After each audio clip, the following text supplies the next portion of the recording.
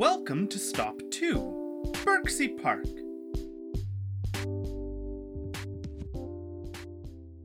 This stop begins at the center of the park, located between Front and Wellington Streets, just east of a red brick, triangle-shaped building, known as the Gooderham Flatiron Building.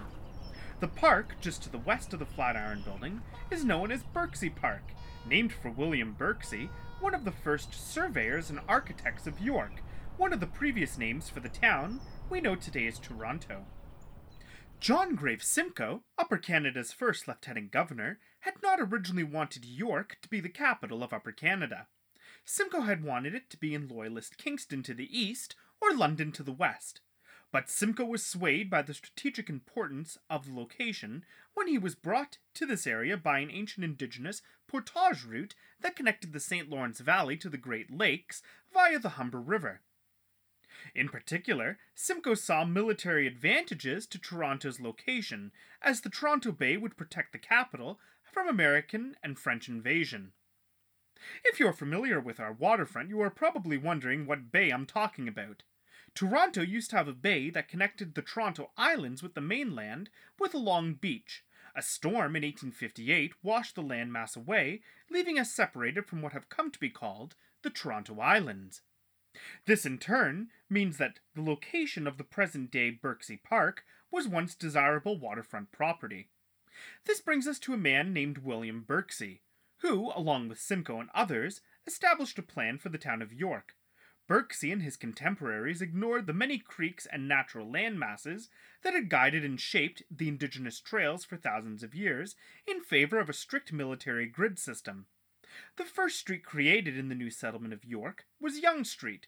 The street remained one of the most important and longest streets in the city. In fact, at one time, many claimed that Yonge Street was the longest street in the world at 1,896 kilometers. Yonge Street was built by men who were promised farmable land north of the city.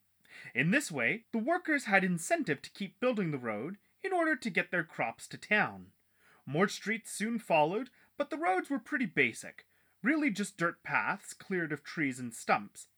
The lack of infrastructure with a growing population led to the settlement's nickname, Muddy York. There are even stories of the early inhabitants of York strapping wooden planks on their feet like snowshoes to get through the muddy streets. Just to the east of Birksey Park is Toronto's Flatiron Building, named the Gooderham Building after the family that commissioned it.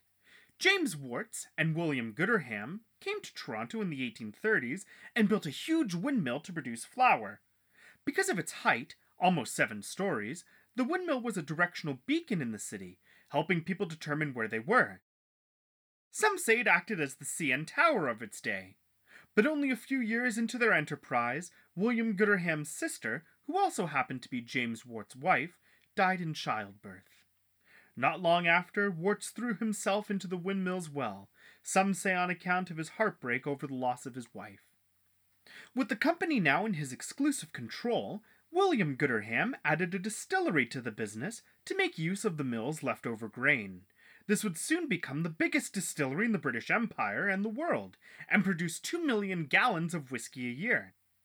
Today, the former distillery is now a lively heritage district called the Historic Distillery District. The complex now contains the largest collection of Victorian industrial buildings on their original foundations in Canada. When William Gooderham died, he left his fortune to his sons, who invested in a wide variety of industries, many of which catapulted Toronto from an agricultural town to an industrial one. His son George Gooderham commissioned this building as the offices for the Gooderham and Worts distillery. From this building, he'd have a view of both the distillery district and the ships coming in from his many business dealings from the comfort of his office. Completed in 1892, the building soon came to be known as the Flatiron Building because its shape resembles that of a clothing iron. Many of you might be familiar with the building in New York City that shares this name, but Toronto's Flatiron Building is, in fact, several years older than New York's, which was completed in 1902. On Stop 2 of the Creating Toronto digital tour, you can see an image of Toronto's Flatiron Building as it looked in 1898, only a few years after it was built.